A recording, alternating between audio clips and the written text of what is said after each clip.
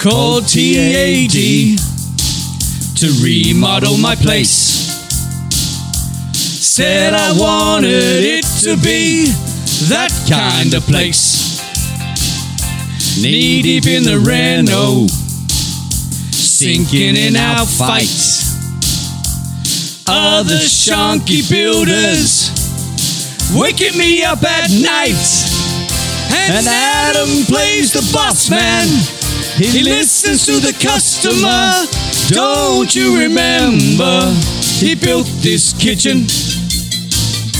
He built this kitchen with TAD. We built this kitchen. We built this kitchen with TAD. We built this kitchen. We built this kitchen with TAD.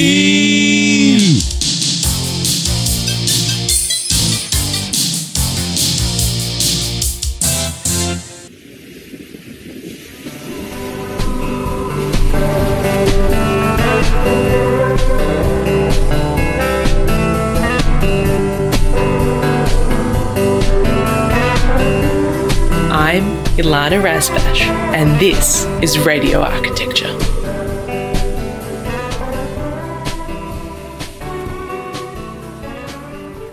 Good evening from beautiful Bunurong country. I am so lucky to be able to live, work, play and broadcast to you live on Radio Karam from this amazing place.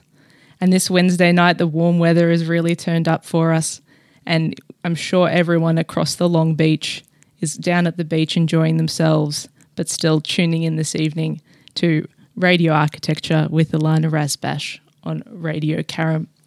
If you have any questions tonight, text us in on the studio on 0493 213 831 and join in on the conversation with us, because that's really what the last couple of weeks on this program have very much been about. Last week, with my guest Christine Phillips, we discussed the upcoming referendum, and I hope you were able, listeners, to have a bit more thought since then. And really we're coming into the last week where many have probably made up their mind or about to make up their mind, and especially with the events of the last few days, we're really called into a place to think about what kind of a country we want to live in, what kind of an Australia we want to have. And I hope you'll join me in voting yes, because I would love for our country to move forward together in a way where minorities feel safe and feel listened to and feel included. So, let's get on with the show tonight. My guest this evening is Suzannah Waldron, an architect and director of Searle by Waldron Architecture, a Melbourne architecture studio focused on designing innovative public and community projects. Co-founded in 2007 with Nick Searle, the studio began a simultaneous focus on both large-scale international competitions and small-scale local public projects. The practice is interested in the potential for civic architecture to do more and be a specific response to place. Applying the same design ambition across varying scales and types, Searle by Waldron Architecture considers how each project is an opportunity to investigate material specificity and transform a wider urban context. The practice has worked in several high-profile civic, cultural, and education precincts. Their built work explores a contemporary approach to altering existing buildings and contexts. The studio has been recognised for its design approach, receiving numerous Australian Institute of Architects awards for public architecture, heritage, and small architecture projects. Suzannah has led the design of award-winning projects for the Art Gallery of Ballarat Annex, Maidenstone Tennis Pavilion, Joyce Chapel Bridge, a recent winner, and competition-winning projects for Moescape Museum in Shenzhen, UN Habitat Mobility Centre, and Point Grey in Lorne. Prior to establishing her own practice, Suzannah worked for international design practices OMA in Rotterdam and dRMM in London on a variety of high-profile public projects ranging from master planning to civic buildings, public housing, education and retail design. She is a regular guest speaker, critic, and panel member at university and industry speaking events, including previous presentations at the AIA National Architecture Conference on Risk, Design Speaks Architecture Symposium, and is a current member at RMIT School of Architecture and Design's Industry Advisory Committee. That's a very long bio and I love it. And I think it was very important for the listeners to hear that as we get it stuck into our conversation about public work this evening. So welcome to the program, Suzannah. Good to be here. Thanks for having me, Ilana. That was quite a long kind of bio. Not my favourite thing, but that's who I am. So here I am. Good to be here. And it's important for us to lean into all those truths, and I'm sure the listeners are hankering to get to know you a bit better as well. I'm wondering, what's your earliest memory of a building or place? I did know you were going to start with this, and I was trying to think about it. It's a bit of a blur of Canberra things for me because I grew up there. I was born there and I lived there until I was about 7. And I think there's the obvious things like my parents' house, but it wasn't particularly architectural. So I thought I'd mention a couple of things. One is I remember catching the bus. We lived in Belconnen, in Higgins in Belconnen, so sort of out in the suburbs. And Canberra in the 70s had built these kind of, which are quite iconic now, these little cylindrical bus shelters with very kind of cute little circular orange windows. And I can kind of remember actually being on the bus and kind of waiting for the bus in those things, and it's kind of, they were like cubbies for kids, but really kind of, unique little pieces of public architecture. So that's one thing. And then I think also the Carillion, which is this very strange, I don't know if you know the Carillion in Canberra. It's right on Lake Burley Griffin. It's like this enormous tower that plays melodic tunes like every hour or two. So it's sort of a giant bit of civic whimsy, I would say. And so, and you can have a nice picnic near there and kind of hang out with your family, but it always kind of captured my imagination as a kid too. So Canberra. I think it's really interesting that you mentioned those, because the first project of yours that I was introduced to was the Mainstone Pavilion, tennis pavilion. And it's tiny. It's a toilet. Mm-hmm. That's absolutely gorgeous. And it's basically this object in its site, which in many ways is a folly, except this service is a public amenity and it's attached to a tennis club and a tennis pavilion. Yep. And much like your actually University of Melbourne end-of-trip facilities also exists on this semi-industrial, semi-skyscraper institutional site down in South Bank as a folly, an object in the landscape. Was that conscious for you that you keep returning to these little objects, these little gems? Are we not I think as architects we have these threads, right? Threads of interest that kind of pull us to different things. I think the more projects I do, I start to realise they're all kind of connected. So they're connected for me because most of the work we do is public and community, and that's great, but they're also connected by just interest. So when I was starting my practice, I think I had this idea that public toilets were necessary, that was a necessary step for a small practice to take. So when I got the Maidstone project, I was like, oh, great, finally got a small public toilet. What are we going to do here? And so it's always, we're on radio, so you can't see anything, but it was a refurbishment of a really old heritage building, and then next to it we had to put a disabled access toilet. It's really small, but we kind of made this really beautiful sculptural, almost little tower, I would say, pavilion. Yeah, it's got a green skylight. Apparently, if you wee in there and you can see your wee, it's actually changed the colour of it. So that was an unintended kind of design by chance. Diagnostic tool. I found out since. But it's more whimsical in that it just kind of uses the materiality of the pavilion next door and does it in unexpected ways.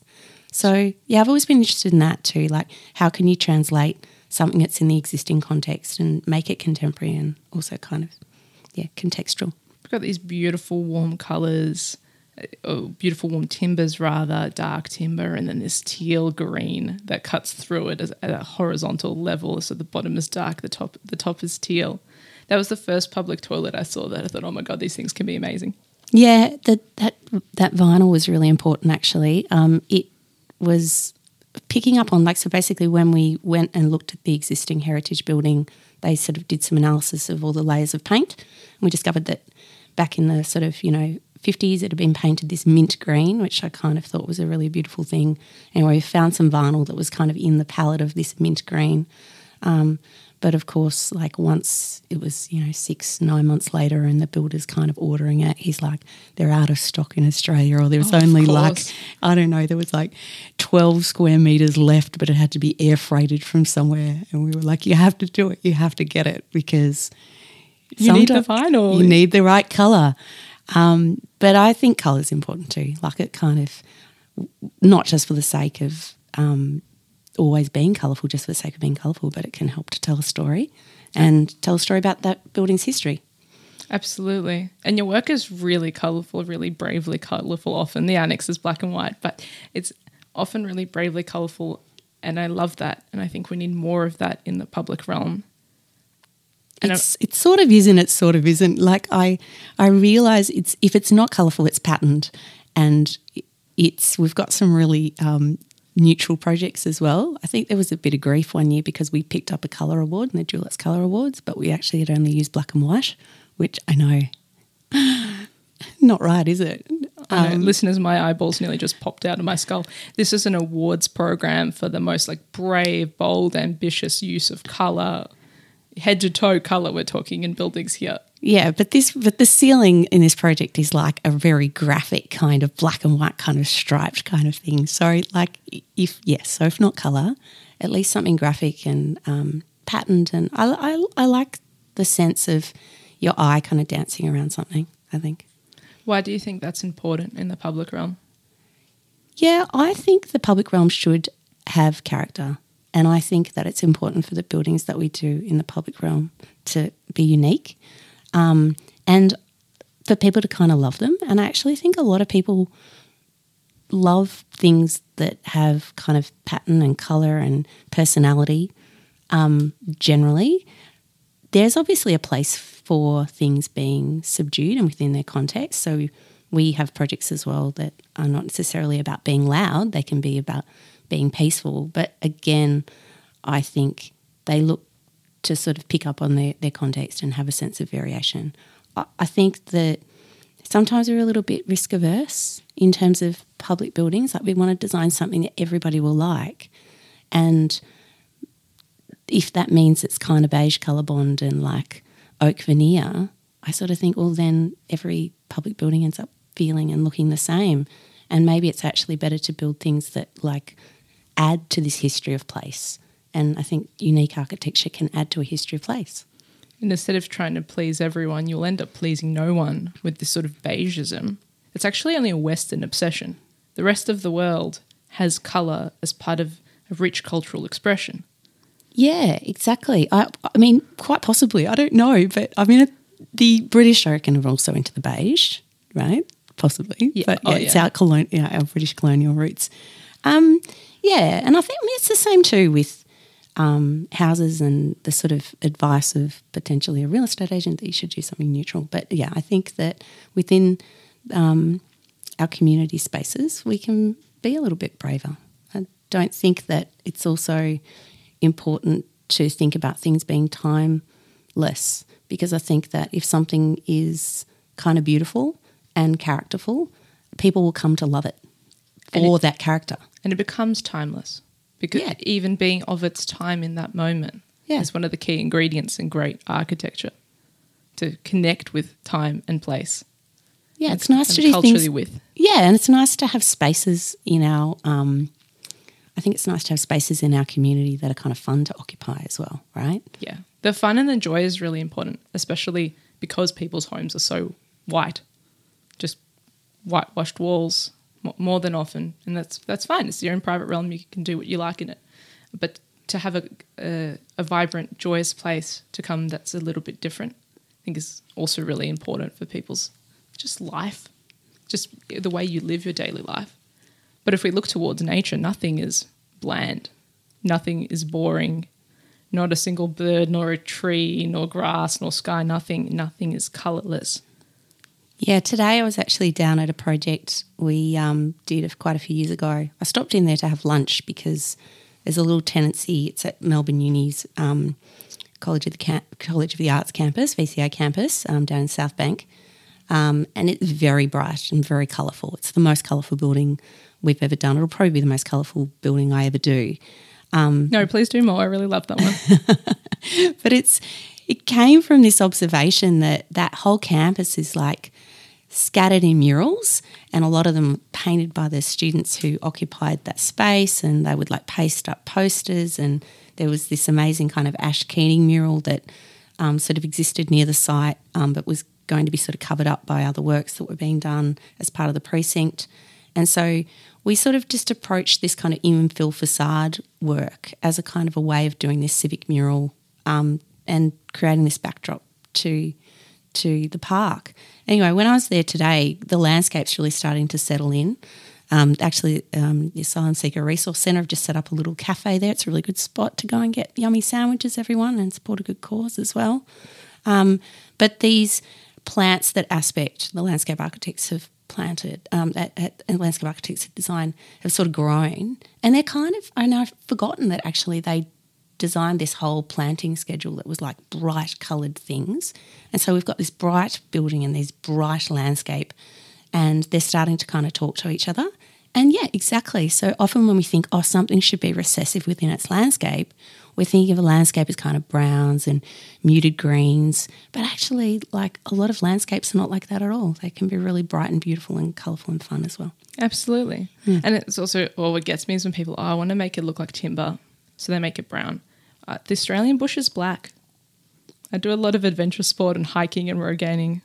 Our trees are dark. Yeah, right. They read and appear very dark when you're walking through the landscape as dark silhouettes near charcoal, and especially when a bushfire comes through, which is part of the regenerative process of that landscape as well. I'm really keen to ask though, because listeners may have gathered over the last 19 weeks, slowly picked up that I'm a lover of colour, and I don't think we should shy away from it.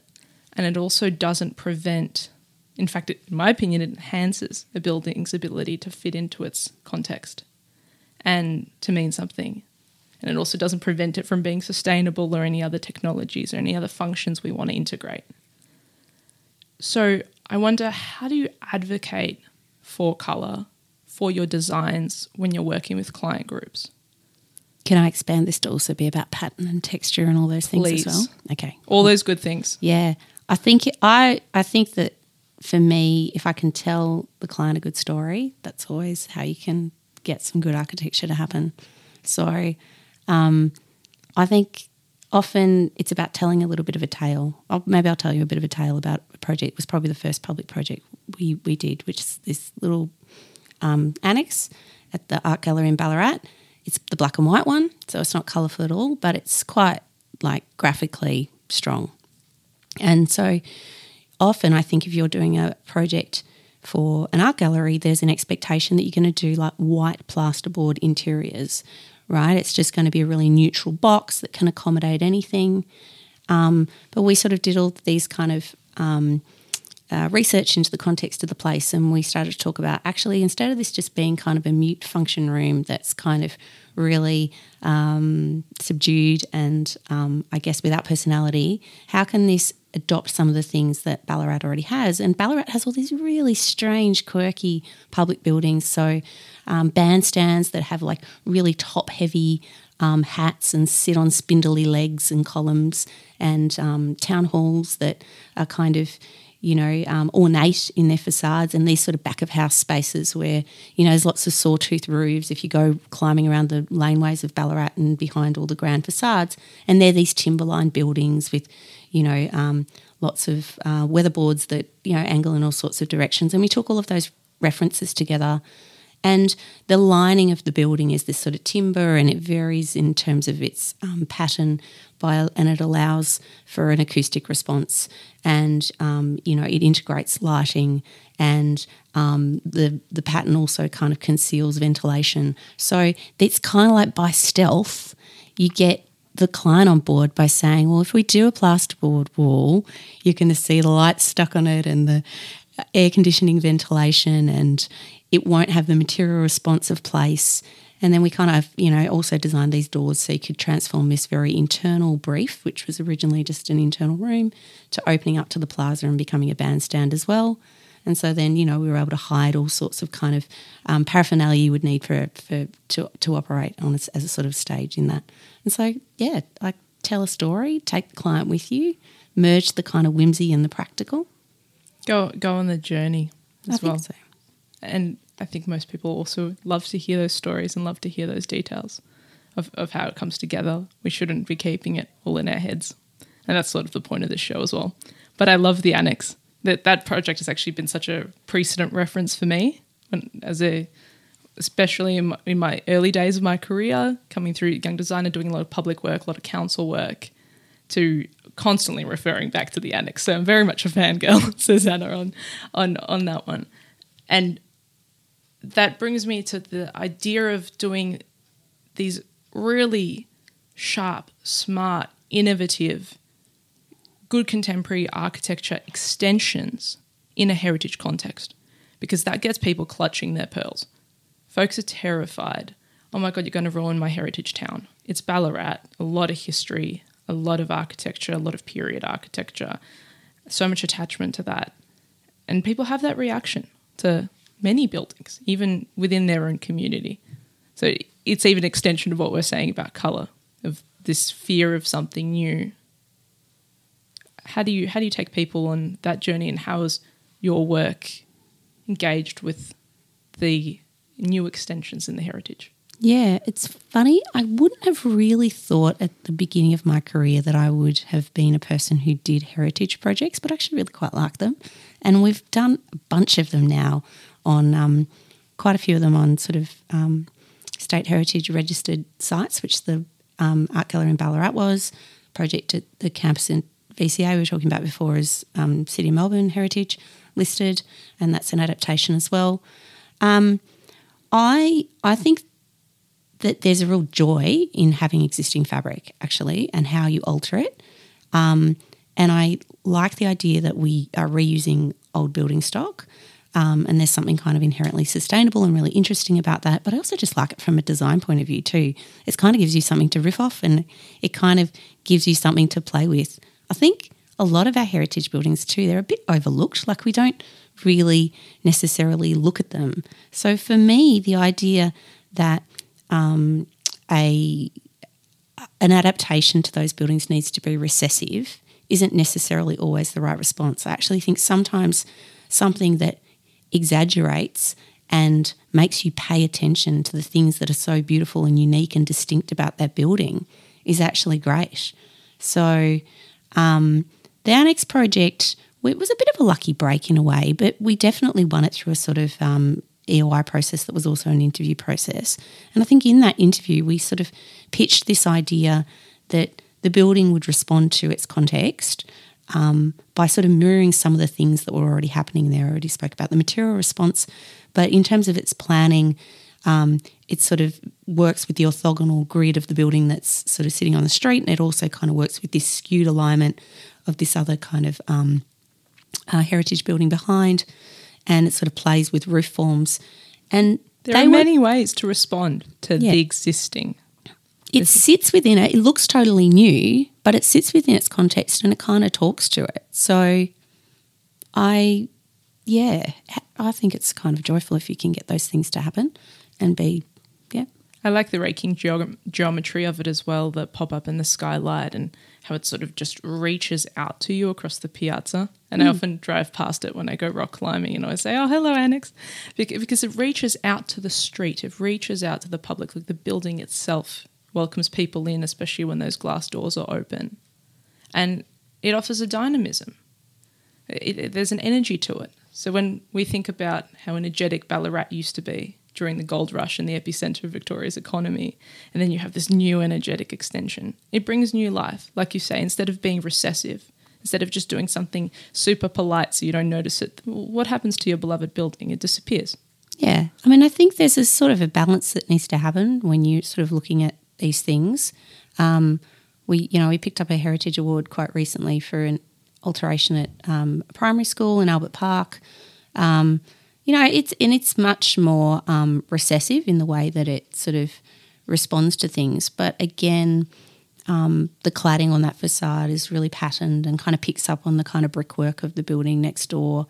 all the alterations and additions are sort of at the back, and we're about kind of adding legibility too. So it had suffered, like it was this heritage listed building, but it had suffered from like a series of really kind of uninspiring additions and alterations that had happened over the 150 years it had been there. Like a botched plastic surgery. Yeah, it was just like a little bit of this and a little bit of that, and like each individual move is probably kind of insignificant, but I think that you can run the risk too of doing that. So it's worth making a bigger gesture, I think, sometimes to just it might be about, changing the way you enter a building or changing the way that,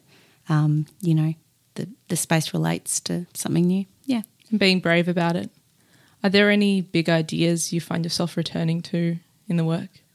Yeah. I was actually thinking this because I knew you were going to ask this question about the initial memory, and I'm always trying to do a tower, which is kind of funny. So, like a skyscraper? No. But I would like to one day, but like little towers. So I think I really like the idea of civic buildings having identity and presence within the places where they are. And so, for instance, the little toilet we were talking about before, it's much taller than it needs to be. Like it's like... It is, it's quite pointy. Yeah, but it reaches the roof, it matches the sort of ridge line of the building next to it, and so that's why. And there's a skylight at the top, so it's kind of this beautiful, like it's like being inside of a skylight going to the bathroom, but it's like a little mini tower. I've done a few feasibility studies that have little towers and turrets and things like that in them as well.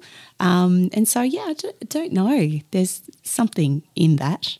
So, something in that search. Yeah, and pattern, I think, as well. And we've just, you start to develop kind of languages too. Like I can see the way we've used timber, as a facade and a lining material across many projects. They don't look the same, but there's this kind of idea of using different patterns and using different sizes and playing with that. And then I think also just an approach to programming. So I always look for opportunities with a brief to go, how can it do a bit more? If that's the bare minimum of what has been asked, and maybe it's an event space, how can it actually kind of work for the community in other ways as well? I think that's amazing if you can add that to public architecture. That's what great architecture is.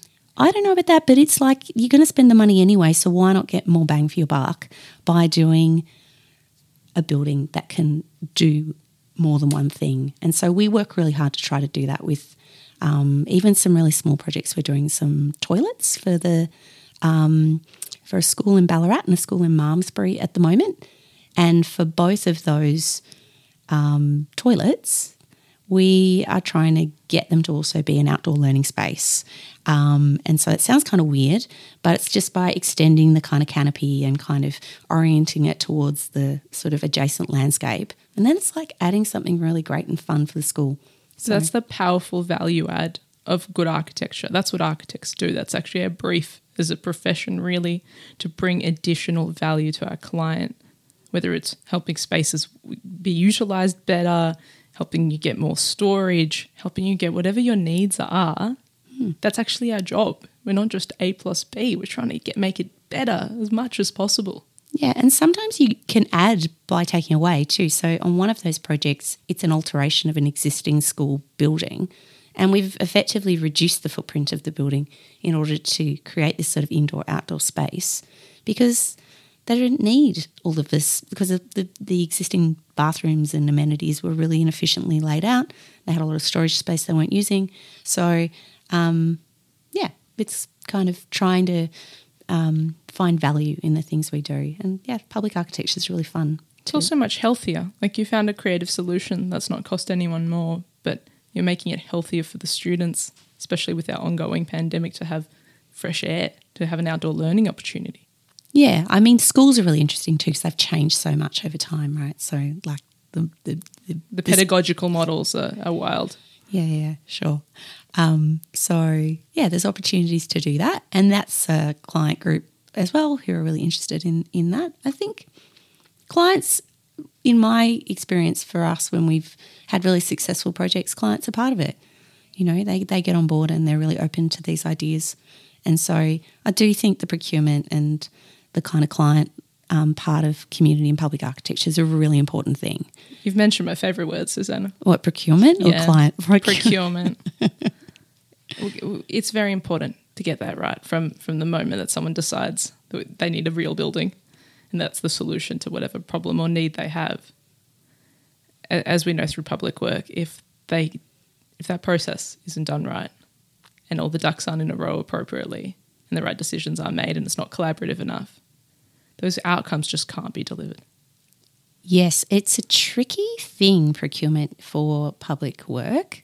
And I don't have a clear answer on what I think is the best approach. I know when I started my practice, I thought that, you're also limited as a small, younger practice. So I'm sort of 15 years down the track now and I can kind of win work because I've already done work or something like that. But I guess at the beginning you can't do that. So I think that we do need to think about how we open up opportunities for smaller practices to do more public work. There's a lot of really talented people out there who are working in housing and they're doing a great job of housing, but they could also do a really good job on some of the kind of community buildings that we have as well. I used to think competitions were the answer, and so really at the beginning of my kind of career, we've just lost the lights in the studio. Yeah, they're back. They're okay. there. Yeah. Our sound engineers fixed that up. Sorry, everyone. Lighting engineer as well. It's live radio for you. At the beginning of my career, so Nick and I were giving competitions a go, and we had a bit of success with that. But that's a really unsustainable model. Yeah, you invest so much time in that, and that's not realistic as a way to procure small buildings. And the opportunities for small practices are immense. If they get those opportunities to do public buildings, they're probably going to approach them with a whole lot of innovation and a whole lot of enthusiasm and do all the things we've just been talking about in terms of giving them identity and making them multi-purpose and giving them, the opportunity to do more than just the brief. In the 80s and 90s, we were very good at giving younger emerging practices and emerging designers a go and involving them in public work and setting up the procurement so that they could happen and could start. That's how ARM did the most incredible National Museum of Australia, and it springboarded their practice, and they became the practice they are today as a result of that project. And it was also an alliance, which is why I firmly believe that building is amazing, because the procurement model allowed it to be so. And for our listeners, an alliance, without oversimplifying it, is a different way of bringing really, really big buildings into existence that is collaborative. So from the start of the process, the builder, the client, project managers, all the people involved, the whole team are actually in the room together working as one team. And they're contractually not allowed to be adversarial. They're working towards shared goals, shared rewards for success, but they can't be combative. So that collaboration has to be our next frontier in getting good outcomes, especially with the challenges that the profession is facing, construction industry is facing, that from a climate perspective that we're facing in terms of the availability of resources. We really can't keep doing things the same old way. But I want to ask you, have you ever been involved in any sort of ECIs or early contractor involvement projects at all, or has really the bulk of your work been traditional so far? We do have a mix. Like lately, we've definitely been working on a few collaborations with bigger practices. So when you're talking about the collaboration word, I think it's really important. And we've had super positive experiences doing that, where we're contributing to like a small civic building within a precinct, or to sort of public realm elements within kind of like public projects. And I have found that super rewarding. And so that's been working sort of directly for government organisations, and then also sort of developer-led bids as well. So that's something we've got into a bit more in the last few years. And I think there's been a real shift actually, particularly with some of the bigger projects that different government organisations or City of Melbourne or other people have been organising. NGV competition, for instance, as well, where there was a desire to kind of get firms to team up and have a mix of kind of practice scales within a kind of single bid, and there's pros and cons to that. But I think generally that's a positive step. But I think maybe I sort of would love to see just even some of the simpler kind of projects that are out there, and there's a lot of them, just being easier for practices to win. Don't know exactly what the best model for that is, but I think it's probably just as simple as saying, hey, if this is like a under $1 million project for a council, we can actually shift our risk matrix a little bit and take on somebody who's maybe proven that they can do a building that's a different type in a different sector or something like that. And maybe you'll get some really interesting community architecture out of it. I hope so too. I hope so.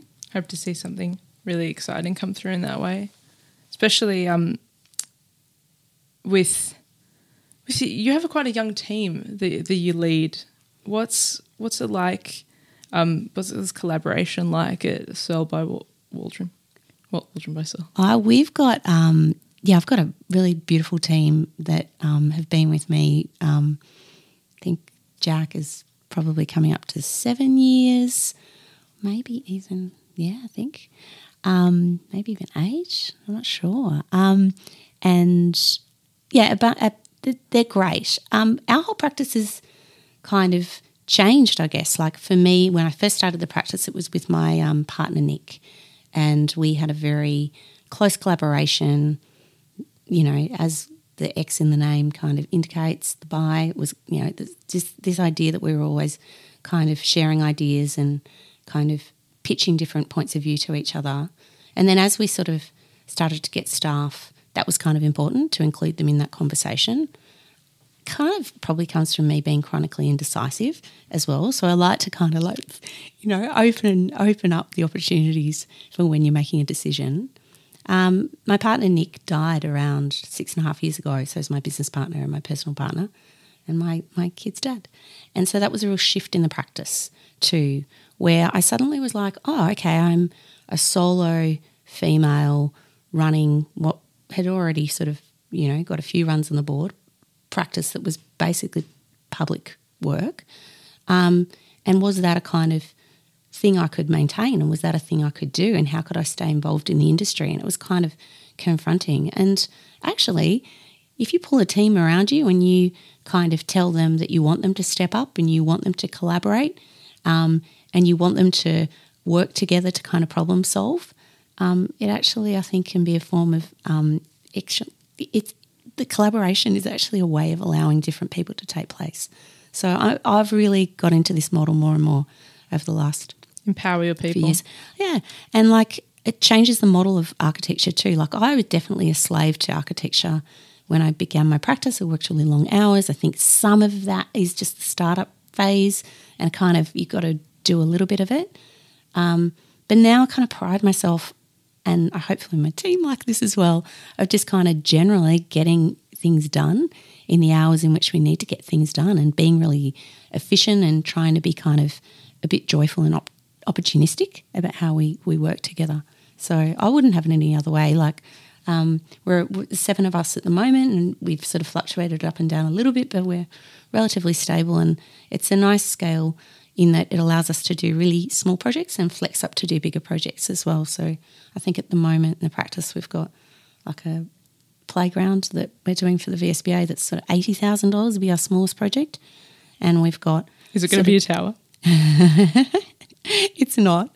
It's not. 80,000 isn't very much, Ilana. You can't afford a tower for that. No, I know you can't afford the playground tower. You got a toy tower. There's definitely some, we should work on that. And then, up to like we've got a project on site that was at this morning, which is really fun kind of depot for a cemetery.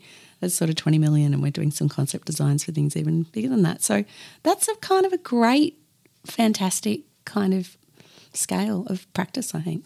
I really like it. And all really important work that the people interface with and enjoy and use and come in contact with closely as well.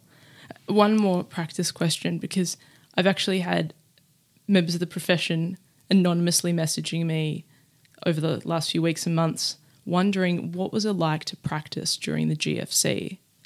And you started your practice in 2007, a year later, GFC. What were those years like?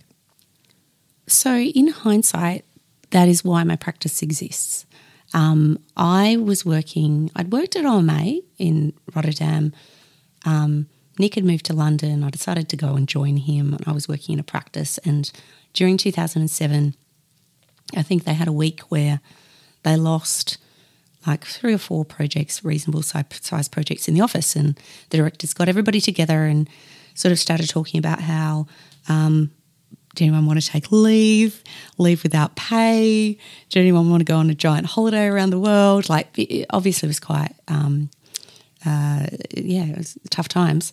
I decided I'd take some leave without pay, and I ended up doing an architecture competition for a museum in China, and then we got shortlisted in the final 4 and ended up like flying to China a few times and presenting this project, and we lost, which was disappointing, but we got a bit of cash, and that also gave Nick and I the kind of sense that, we should actually kind of give it a shot, right? And so we came back to Australia in 2008, and there was all this stimulus work happening, like in the probably Department of Education in particular. Well, we couldn't get any of it because we didn't have any experience. So we were like, well, we want to kind of capitalise on this, and we sat around not doing much at all, and we ended up teaching. So I knew a few people had studied at RMIT, and I knew a few people there, and they kind of got us in, and we ended up teaching a bunch of design studios. And so those years were actually very, very quiet.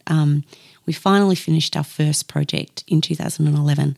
So between that kind of initial competition in 2007 and 2011, 4 years, we had very little built work, and we were just really teaching and refining the kind of way that we would think about design. So I think actually without that thinking time, and possibly without the competition and a little bit of cash momentum and a little bit of kind of excitement about starting my own practice or starting our own practice as well, it might not have happened. So thank you, GFC, but it's hard, I think. Downturns are hard. Yeah. Sounds like it was really the procurement process there that prevented you from entering and being able to have your first built project for quite a long time. A little bit, yeah. It's really hard when you come back. I think that we arrived, we just had no runs on the board.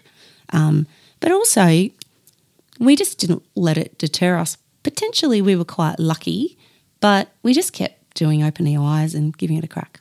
And so I'm not sure that always works out for everyone. But we did a bit of that, and we did competitions, and we did teaching, and so we just kind of had this mix of testing ideas, thinking about design, trying to win a real project, and I think so simultaneously doing the really large scale, international competition, and then also kind of trying to win a public toilet. You have to be humble as an architect. You have to say that the public toilet's important. Which it is. It's a really fun typology, but that's, in my opinion, not everyone thinks so. I do. Yeah. Yeah. I hate the Exeloos. Like, I think all the public toilets should be designed things, like, the automatic flushing ones. They're not great. It's massive. That's a massive opportunity for architects. I feel like Sydney's historically, New South Wales has probably done the public toilet commissioning a little bit better than us. But there's a really beautiful little public toilet in the St Kilda Botanical Gardens near where I live. It's like a wood marsh. I think it was one of their earliest kind of projects. It's a little sandstone thing with a really beautiful kind of inflected black steel roof, and it sits on these spindly columns. And that would be, 30 years old now, maybe more, and it's still sitting there. And it's a really nice piece of like civic infrastructure. It's great. It's so funny how much people love public toilets and how passionate they are, and how often we come back to this topic on this show, even though we've already done a full episode on public toilets. Listeners, you can get back onto that one. That was with Mitch Carter. It was really great. But it's so funny because it's just this important moment of the human condition that we can't avoid. And everyone does it. So everyone needs one. Everyone needs one. They're everywhere, and they aren't always as delightful as you want them to be. But there's other building types as well that I think like nearly every community's got, like sports pavilions and kind of different types of community spaces and libraries. And I guess some of those we more typically engage architects, but also some of those buildings can be better than they are. So, yeah. I want to zoom forward from those beginnings, and thank you for sharing those earnest initial truths and how the practice started. I think it's really important for people to hear at the moment, and practitioners across a lot of firms that are wondering what's ahead. But I want to talk about one of your recent award-winning projects, the Joyce Chapel Bridge. Our most uncolourful project. But it's got a lot of texture. Has a huge amount of texture. And it's got an interesting, large, semicircular moon crescent form that's come through. And that's I want to ask the question, it's quite a spiritual project. It's started in a cemetery, is that right? And I wonder, does an architect have to be spiritual or religious or have that sort of background in order to do contemplative or spiritual work? Oh, it's such an interesting question. Not religious. I think that we're all here, we all live, and we're all going to die. So cemeteries are actually really interesting non-denominational spaces, particularly now, modern-day cemeteries. Historically they were divided into different sectors for different religious groups, and you can still have areas like that. But they've also shifted in terms of just becoming more spaces for commemorating people's lives. I actually did at the moment I've got quite a series of projects that I'm doing with the Greater Metropolitan Cemeteries Trust. We're doing everything from sort of workplaces and sort of a depot with them to the bridge, which we completed. We've got a gatehouse that we've designed that should get built in the next couple of years. And we even designed a cremation pole recently, which is a different form of... another tower. Yeah, it is a mini tower. But it was mostly with Claire Martin from Oculus, so I'm blaming her. But so it's really, they're very interesting projects. I'm not religious at all, but I do have, I was speaking before about my partner, so I do have, I guess... empathy. Yeah, definitely, right? A pretty first-hand kind of level of empathy, I guess, with the idea that these places need to be a bit of respite for people, but also they need to do different things for different people. I've been to the cemetery and seen a bunch of 20, 30-year-old blokes sitting around somebody's grave drinking beers, and I think that's great, right? And I've seen people sitting on a chair knitting next to probably the grave of their partner, and I've seen other people in the cemetery having a picnic.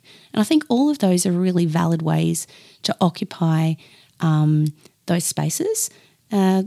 Greater Metropolitan Cemeteries Trust, our client, they're really interested also in the use of some of these public spaces, these memorial parks, for public recreation. So you can go for, they want to encourage people to go for a jog through the cemetery in the morning, or to use it after hours, or, on the weekends. It's the cemetery we've been doing most of the work in is Faulkner, which is where the bridge is, and then also Northern Memorial Park, which is adjacent.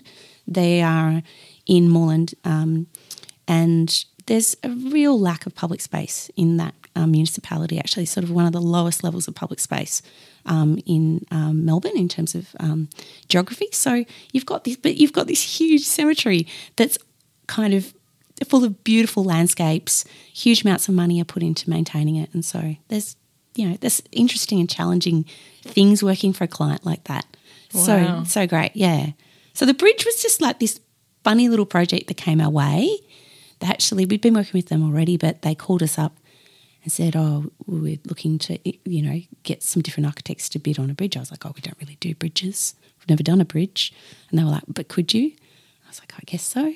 We'll give it a go. And I love bridges now. So we're doing another one with them actually at the moment. It'll be quite different. But this bridge connected basically the car park and the chapel, and it was replacing a bridge that had got to the end of its life. It was a sort of part of the original master plan, which is sort of I'm trying not to do archi-speak, but there was a movement of architecture in the early 19th century called the Garden City movement.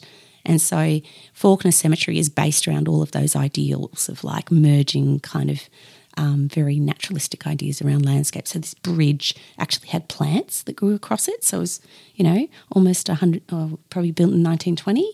And it had banksias that grew along the top of it, and it was made of stone, and it had this circular concrete culvert that ran through the bottom of it. But it had also had concrete cancer, was falling apart, didn't meet Melbourne Water's kind of new guidelines, which are kind of, you can't put culverts in the middle of a creek because it gets branches caught in it and all the things. And so we were sort of tasked with this very interesting challenge of doing something that was sympathetic to this heritage listed context, doing something that would be like a beautiful kind of place of respite for people. And also it's like making sure when you arrive for a funeral and you're stressed that it was really clear and easy, you park the car and know where you had to go. So it's a wayfinding device as well. Very important. Again, architecture for some of the most human but most difficult moments in people's lives. We've had a text come in from Mitch.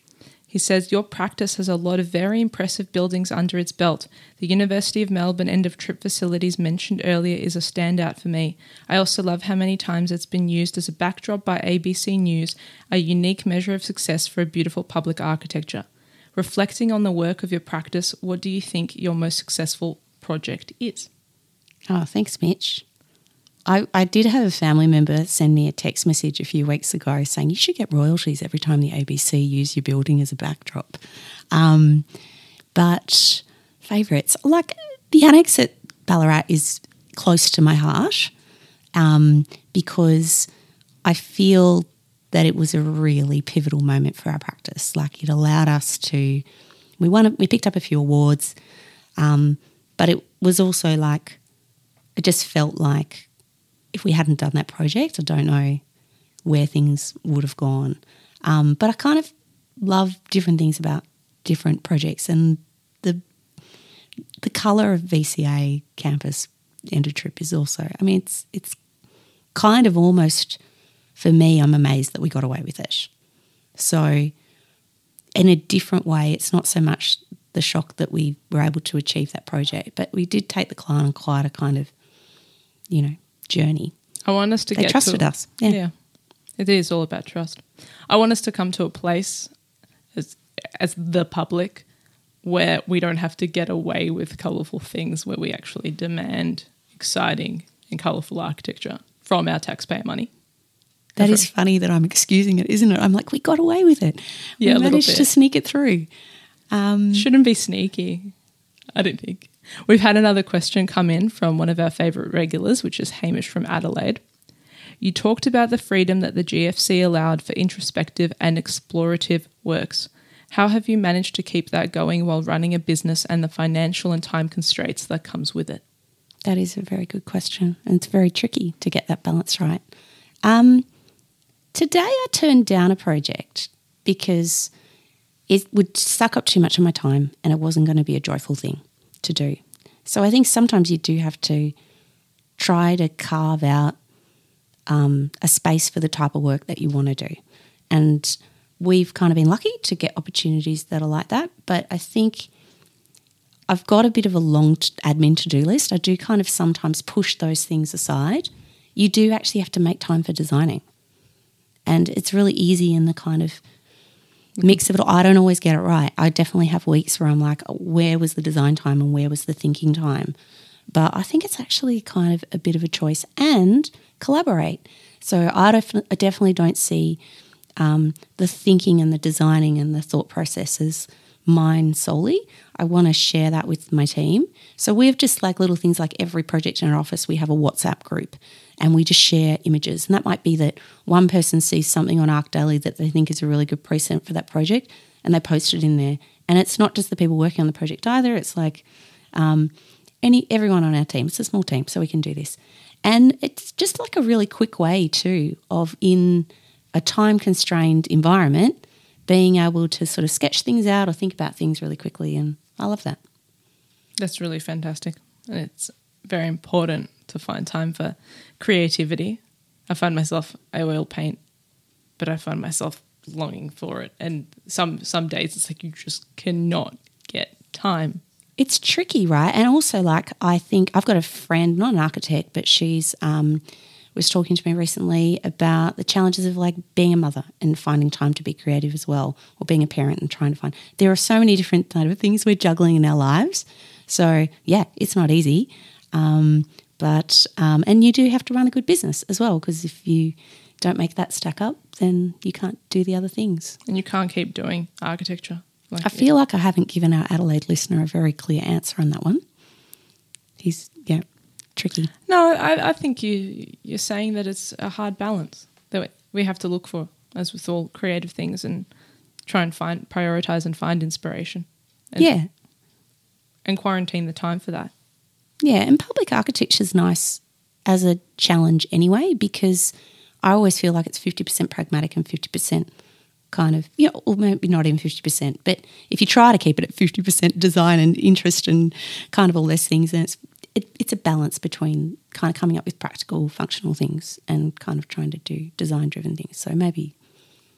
Why do you think it's important for architects to stay passionate about public work, stay motivated for public work, even though the procurement and the ability to actually win that work is quite difficult? And at the same time, why should our clients be invested in public work? Well, it's taxpayer money, so we need to be like building things that are here for a long time, right? So we should be building things that are worth it. So that's the client side for me. Like there's some really great public projects around, and if everybody kind of loves them, they kind of stand the test of time. In terms of, what was the second part of the question? Like why do... I guess I'm just wondering to hear from your perspective on the importance of public work. Yeah, no, I mean, I've definitely, when I started my practice, I wanted to do public work because you can visit it and I feel like it has a real and tangible benefit to the community more broadly. Like I guess I didn't have the opportunity at the beginning of my practice to get a commission from a family member or a friend in the same way that maybe some other people do, and that's totally fine if that's what comes your way. But I also love the idea that most of the buildings I've done, you can go and kind of visit them, right? There's something quite nice about that as well. And a lot of architects who do amazing houses, I love looking at those and I love kind of the visual experience of them through publication, but I can't experience them. No. So I think it's really important because the majority of us are not going to be living in amazingly well architect designed houses. That's possibly another conversation and that maybe that's disappointing, but it's the reality. And so our public spaces are really important from that point of view too, because they're open and equitable and they should be inclusive and do all of these things and also be joyful and interesting and beautiful. I think so. Beauty is a human right. It's dysfunctional and depressing to be in a public realm that isn't beautiful. Yeah, I reckon we owe it to like the generations that follow us as well to leave a little bit of a legacy, spend the money on these projects as wisely as we can, and build things that people love. Now, and that's just, and then not try to please everybody. Back to what we said before. So, because they do tricky. come around. Fed Square, very provocative. Mm-hmm. Still very provocative. Mm-hmm. Well loved though, well used, and a heritage overlay. Yeah, listed. I mean, one of my favourite buildings actually around St Kilda again is the St Kilda Library, which I can't remember who the original architect was, Enrico Taglialetti, I think. Is that right? Yeah. And that's an amazing base, that building. Like it's got these beautiful kind of concrete work and these timber soffits and this kind of, hatted roof. Looks like a spaceship. But also the ARM edition that was done in the probably 80s, 90s, also amazing, kind of fun, like this kind of it's got a facade that's like a book that kind of opens out. It's a literal book. It's a literal book. It's got a big window where the picture would be, but it's actually kind of great. It's in bluestone. It's building kind of lasting materials. It actually has a really nice relationship, I think, to the kind of concrete in the original. So it's that building is still there. It's getting used every day, and that's like two good architects that have done that, and I think it's got a really strong identity. So build upon each other, this multi-decadal collaboration. Yeah, and also I think that for me I like it too that it's an alteration and addition. Like I just think that we should view our cities in that way too. They're like an accretion of layers over time, and each layer is going to add something to your understanding of the past, but also kind of your understanding of your place and your community as it changes. So kind of nice if we can build cities that are like that rather than to say, hey, stop, no, don't touch, and put a kind of a recessive black box on that thing because that was built 150 years ago and this thing's kind of never going to be as good as that. Of course it can be. We can build really beautiful new contemporary things. Let's keep our progress and future thinking hat on, which is an excellent segue into my last question because we need to wrap up. Okay. I want to ask, what gives you hope? Oh, the hope. Well, I'm going to go back to where you started at the beginning. This is a really important week for Indigenous recognition. I'm going to be voting yes. I know there's people I love and adore who probably won't be voting yes, and I want them to kind of have a conversation with me. And I want all of our listeners to think about how this is a small thing that we can do that would have lasting impact and change. I really been watching all these different channels, and I liked the Briggs thing that like no is now, and the status quo of what we have at the moment in terms of Indigenous disadvantage and outcomes in education and health is really inadequate, and it's not okay. And I think this is a small change. So I feel hopeful that Australians might recognise that. But I think the next generation in particular, like I talked to my daughter about this, she's 8, her school's amazing, actually goes to the same school as your listener from last week, Christine's kids, and they teach that she's 8 years old and she's learning about gender and sexism and the environment and the rights of Indigenous people and all of these things in a way that for her it just feels like, how could these equalities not just be the obvious way that the world works. So really excited. It's quite interesting being a parent and seeing a different generation come through and thinking maybe they will overcome some of the things. Yeah. Children are the hope and our future. But we can all just get on board with that as well, right? Just have a little bit of it'd be nice if we can all approach things like with less fear and less hesitation. Like that's what kids do, right? They just look at it and they see it and they go, it's fair dinkum. It's pretty straightforward. Totally. Yes, a rare nation-defining, once-in-a-generation, once-in-a-lifetime moment. And we shouldn't give in to fear because that's what they want.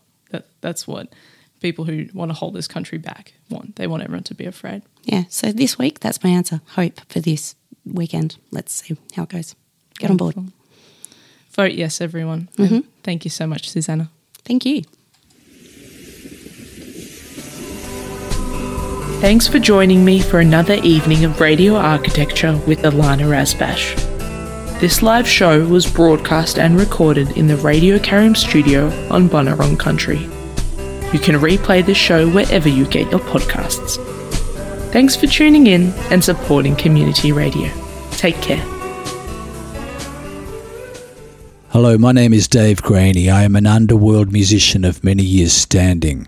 I'm here to ask you to tune into my fellow traveller, my comrade, Radio Karim.